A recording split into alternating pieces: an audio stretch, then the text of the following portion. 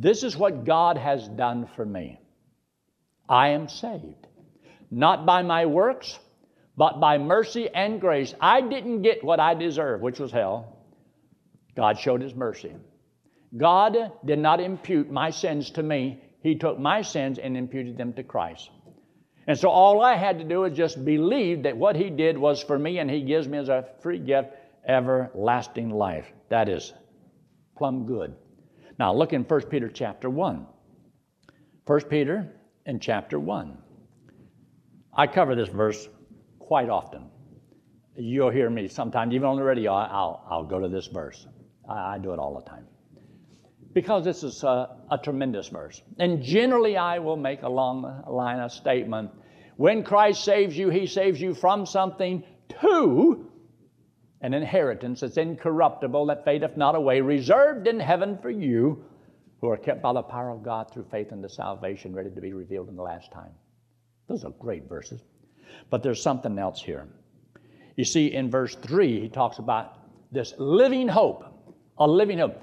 What has God done for me lately? God has given to you and I a living hope, a joyful anticipation that what He promised He will perform. I can go ahead and claim it right now. I am saved. I have eternal life. I'm going to heaven when I die because God said so. It's based upon what the Word of God says. And faith is simply believing that what God promised, He will perform. And I believe that. And so He's promising, and I've got a place reserved for me in heaven. So what has He done for me lately? Well, that sounds pretty good. That's a pretty good bit. This life is temporary. We're only going to be here for a short period of time, and then we're checking out of here. I was thinking about that. The Lord could come back today. The Bible says we're supposed to love His appearing, looking for Him. And it says in the book of Matthew, and I believe He's talking to the Jewish people about during the middle of the tribulation period, but it says, in all things, watch. And I say unto all, watch. But I do believe that God's children ought to be watching, looking, expecting. Did you know that if you're looking for the Lord to come back at any time, it can change the way you live your life? It affects your thoughts, your actions, your words. Because you don't want to say or do something that you wouldn't want to be doing when the Lord comes back again. Because the Scripture makes this statement, my little children, abide in Him, that when He shall appear, we may have confidence and not be ashamed before Him at His coming. Not to be ashamed before the Lord. So this is a good verse. He has begotten us. There in verse 3. See there? Hath begotten us again. Born again. We died because we were crucified with Christ, and we live. We have eternal life. So the new birth gave you life, eternal life. So what has God done for you lately? He gave you eternal life. And the Bible also makes this statement that we lay hold upon this eternal life in Timothy. Lay hold upon eternal life. In other words, you have now life. Live like you have life. But what kind of life? If He gave you a plant life, you should live like a plant. If He gave you an animal life, you should live like an animal. Well, a lot of people do. If He gave you human life, you'd live like a human. But if He gave you spiritual life, you should live a spiritual life. I mean, doesn't that make sense? Don't you just love it when a plan comes together? God knows what He's doing. So yes, God has done some wonderful things for us. He granted us life. And then, wouldn't He be ashamed to give you this eternal life, and then I want to reward you, and I'm going to let you have trials and tribulations, and then I'm going to take you home, and I'm going to give you all these rewards for what you did for me. And then the Lord took you home right after you got saved. How did you get a chance? That wasn't fair. So don't you thank the Lord and praise the Lord for giving you some time to live here and to suffer for Him? Aren't you excited about that? Well, that's tonight. Tonight we're going to talk about how to praise the Lord. You'll like it. It'll be good. It'll be good for you. Now, look at Ephesians chapter 2 and verse 5. Ephesians chapter 2 and verse 5. It starts off in this chapter that you and I were dead in trespasses and sins. We overstepped the boundary, and according to the law, thou shalt die. So we've sinned. Death is sure. certain. And now, the Bible says, you've been made alive. Look down in verse 5. But even when we were dead in sins, it means you and I, we've sinned against the Lord. We've trespassed. We've overstepped the boundary. And there's a debt to be paid. So we're dead in sin because God's word is so true. God looks upon it as we are separated from God. And if you're separated from God because of sin, a payment has to be made. And that payment was death in hell. But look what he says here. Hath quickened. Hath quickened. That means to be made alive. Made alive. Look up there in verse 1. And you hath he quickened. You were dead, but he hath quickened. He means he made you alive. Don't you think that a child of God who has been given the free gift of everlasting life ought to live like he's alive? I believe it affects the way you think. Affects every area of your life. I'm alive. I'll be honest with you, this is not a joke. I can't hardly wait for the next day. And when I go to bed at night, I can't hardly wait for the morning to come because another day. I can't wait to see what's going to happen. Because see, nobody's ever had it before. I'm getting there on the same time they do. A new day. See, this moment right here, this moment right now is as fresh as any moment ever been. And you're not ahead of me. As long as I'm alive. But I want to live like I'm alive. And I want to take advantage of all of my opportunities that God gives to me. And every day, always figure out what is my purpose in life, my goal in life, and then I make decisions as it brings me to my goal. But if you don't have a purpose, you don't have a goal, then it's just another day. And you can throw it away, waste it. Well, you don't need it because you're not going anywhere. You're not going to do anything anyway. You don't have any plans anyhow. So you don't need the time. But man, when you want to do something, you need all the time you got. You want to, cram it full. One day it'll all be over. We'll be with the Lord. But until then, you're alive. Live like you're alive. Hold your place right here. I want you to see this. Look over there in chapter 5. When he makes a statement in verse 14, he says, wherefore he saith, awake thou that sleepeth, and arise from the dead. No, he's not talking to lost people here. He's talking to the believers. Believers that are asleep. Believers that are living like they're dead. They have no vision. They have no dream. They don't want to accomplish something. They don't have the faith to believe that God got something for them special. I've always believed that. God put me here special. I'm God's little pet child. Now, it's okay for everybody to feel like you are, as long as you can let everybody else think that they are. So that's what I do. I know that I am, and I let everybody else think they are. God's little pet child. Don't you feel special in some way? Don't you think God put me here? Of all the times that a person could have lived, this is the time God thinks this is the best time for me to live. I think it's great to think. He could have let me be born 100 years ago, but if He let me be born 100 years ago, I would be 100 years old now. I'm glad I'm only 72. Okay, maybe 3. I'm going to get confused. Next time they say, how long have you lived? I don't remember. I keep forgetting to take that little memory pill. You know, you take these memory pills. But look what he says here. Oh, this is great. And arise from the dead, and Christ shall give thee light. See, you have life, but you need light to walk by, light to see. That's why he talks about in the book of Ephesians in chapter 1 also, he talks about enlighten their mind. Just look at it. Look here in Ephesians. See what it says there in verse 18? The eyes of your understanding been enlightened. So you see things differently. Not the way the world sees things. You're a child of God. Sometimes whenever I'm in a humorous mood and somebody's smiling and laughing, cutting up, I'll walk up and say, hey, wipe that smile off your face. You know you're a Christian. Because you know most Christians are always down in the mouth.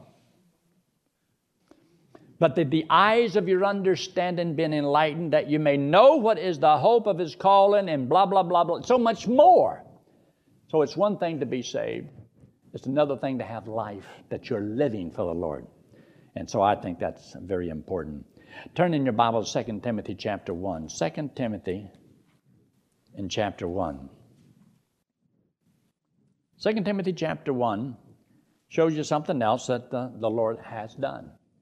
You see, wouldn't it be a shame to be put in the world and you're saved, you're going to heaven when you die, but you're not dead yet, and then God left you here with nothing to do? Oh boy, this would be boring. God didn't give me anything to do. Well, what should I do when I don't have anything to do? You know, being bored is a terrible thing to be in. I can't remember the last time I've really been bored. I mean, it comes and goes quickly because I work on this, and then if I get tired of that, bored, I'll work on this. Then I'll work on this. So I can go boom, boom, boom, boom, boom, all kind of things. But look what God has done for us. Look there in verse 9. Verse 9 says, who hath, past tense, hath saved us. So that's done. And called us with a holy calling. So this holy calling is a high calling of a purpose to run a race that God has set for us. Not according to our works, but according to our own purpose, or His own purpose and grace which He hath given. I'll read right here in a minute. Which was given us in Christ Jesus before the world began. Do you believe that God has a purpose in your life? Do you believe that God wants you and God calls each one of us to fulfill the purpose that God has in our life? This is why so many people feel so empty in their life, because they don't know what they're living for. They don't know what they should do or what they should be. But when you start serving God, did you know that when you serve the Lord and do what God wants, that's when you really become an individual? When you don't, you're just like the mass of humanity. There's no difference. God is what made you different, and He keeps you different. I'm so glad that I'm Yankee. I wouldn't want to be nobody else. You ought not want to be anybody else. Be you. But the best you can be. Be content with what God has. Be content in your own skin. Don't try to be somebody else. Just be you. I used to listen to Dr. Stanford and said, boy, I want to be just like that. It's one thing to be somebody, another one to be like somebody. Because you can take good qualities of different people and you want to incorporate them into your own life. So there's nothing wrong with that. But remember, God has a purpose for your life, and God wants you to serve Him, and that's why it's so important. Look real quick before we get to another scripture. I get sidetracked so easy. But look there in the book of Ephesians, chapter 4. Ephesians chapter 4, and just look there at this verse. In verse 1, because it gives you purpose. I, therefore, the prisoner of the Lord, beseech you that ye walk worthy of the vocation wherewith ye are called. Ye are called. God has a calling upon your life. He's called you to do something, to be something. He wants us to be imitators of our Father. And then He talks about the body of Christ. He talks about, there's one down in verse 4, He talks about one Spirit, one body, one hope, one Lord, one faith, one God, one Father. It's all about unity. And as I mentioned the last week, even though all of us are different, we each one are to be working together as one person. God wants everybody to work together as one person. And that one person is supposed to grow into the stature of Christ, and everybody's supposed to be so knitly joined together. Now remember this, if you get mad at me and you leave the church, remember, you left the church. You didn't leave the preacher. You left the body. The body needs you. You need the body. And sometimes people don't think they need the body. You can't do much without the body. We need each other. And so that's why every person is to see themselves as important in God's eyes. What has God done for you lately? Well, like I said, what have we done for God lately? So that's why we try to do all the things that we do, because He first loved us. Look what he did for us. Did he give us all the Holy Spirit? I just got mine yesterday. When did you get yours? No, you get the Holy Spirit. When did you get the Holy Spirit? The day you trusted Christ as your Savior, you are indwelt by the Holy Spirit of God. Your body becomes the temple of God.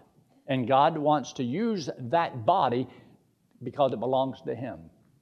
And that's why you're supposed to consider yourself, I'm dead, He's alive, He has my body, use it however you want, Lord. Wouldn't it be great if we could just get out of the way? We're always in the way. We block so many things. But anyway, next one I want you to look at is Colossians chapter 1, look in verse 13. Colossians chapter 1 and verse 13. This is what He hath done for us. You may not know it, but years ago when they had this thing come on there about Star Trek, and I have to admit, I was kind of curious about how they did some of the things, and I'd be watching the guy, and all of a sudden they would do something on, and then he'd disappear. They transported him. They said, "Beam me up, Scotty," and I was wondering, how do they do that? I still don't know how they do that, but they did that, and they made it. They can make you disappear, and all of a sudden there's nothing there, and all of a sudden, and then a person appears there. And how did they do that? Now, you won't believe this, but when TV first came out, I can remember that. That was a couple years ago. And we couldn't afford a TV, but our neighbors had one. So every Saturday morning, we'd run down to our neighbor's house. And they'd have Hopalong Cassidy and the Lone Ranger and some of those on. And so we'd go into the house, and we were kids, little kids. And we didn't have a TV. We didn't have a radio either. Anyway, we'd go in the house. Mom and Dad's still in the bed. The TV's right there, and we'd turn it down real low. But they had a couple of kids, and so their kids they weren't part of this, And we said, what?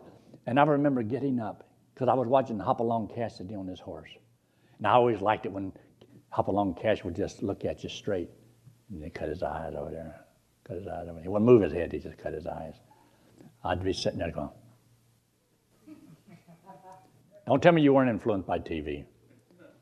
And I got up and I went back there and I saw this little cord coming out of it down into the thing. How did the horse get through that? How did the horse get through that wire? How do they get in there? Then we'd go outside and we'd play cowboys and Indians. And I was doing pretty good, I thought. And Alec Brown, that was his name, Alec Brown. I've tried to forget him, but I can't. He snuck up behind me and he took his rifle he had. Those little BB Red Riders. He took that thing and he came down and cocked me on the head with that thing. We saw that in the cowboy movies.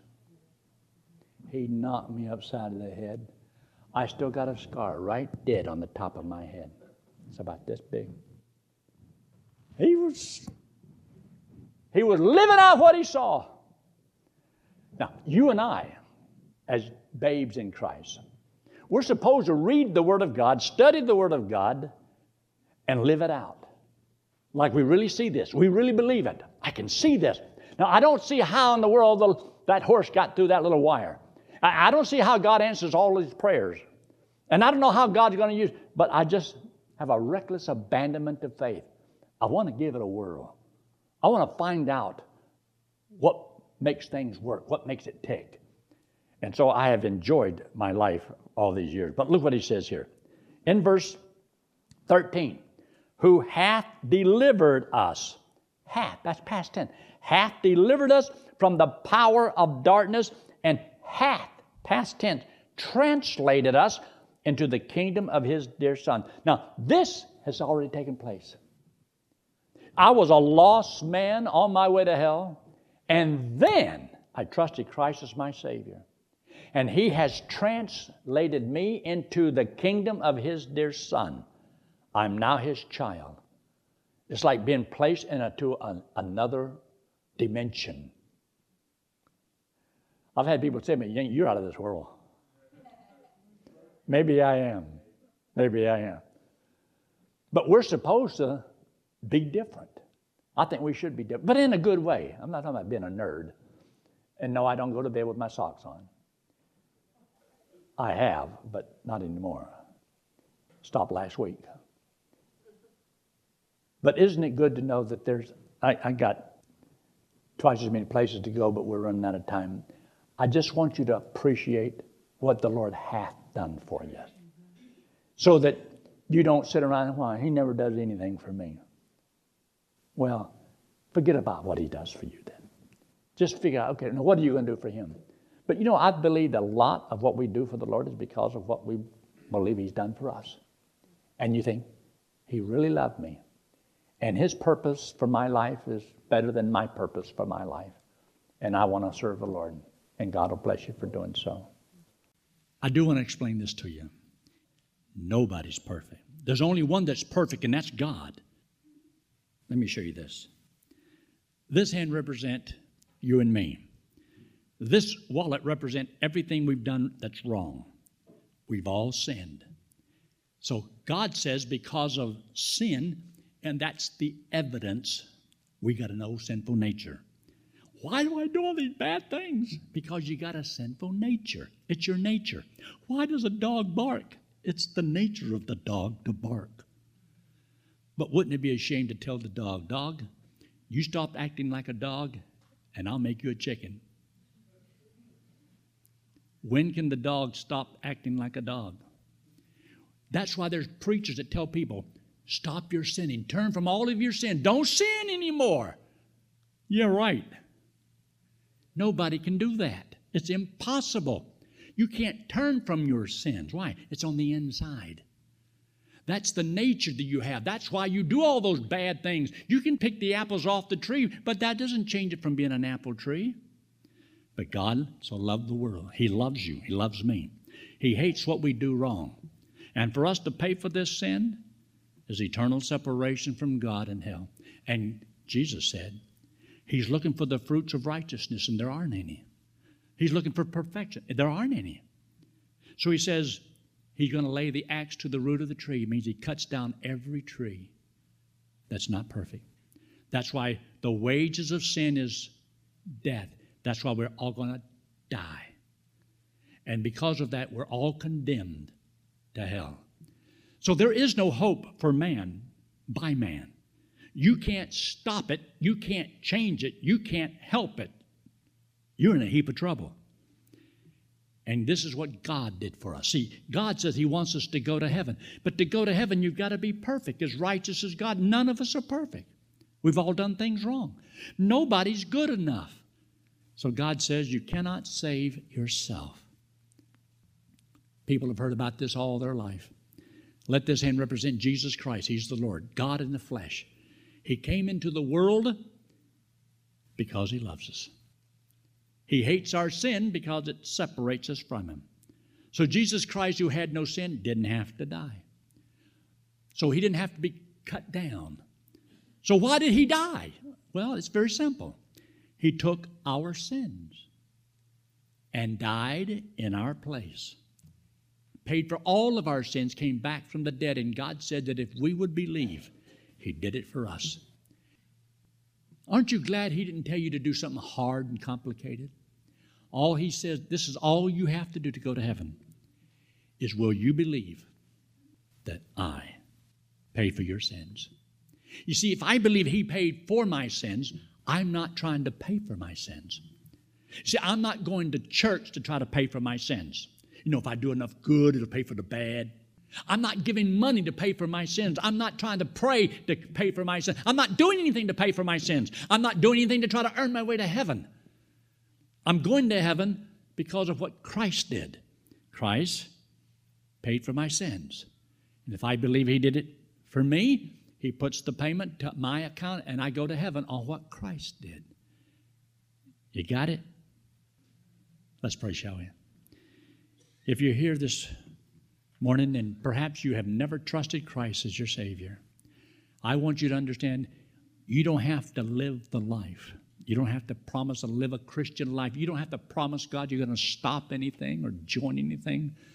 Friend, that would just make you a religious hypocrite. Christ died for your sins. The only way you'll ever get to heaven is to believe he did it for you. You don't have to join this church. You don't have to give any money. I don't want anything from you. I want you to receive something.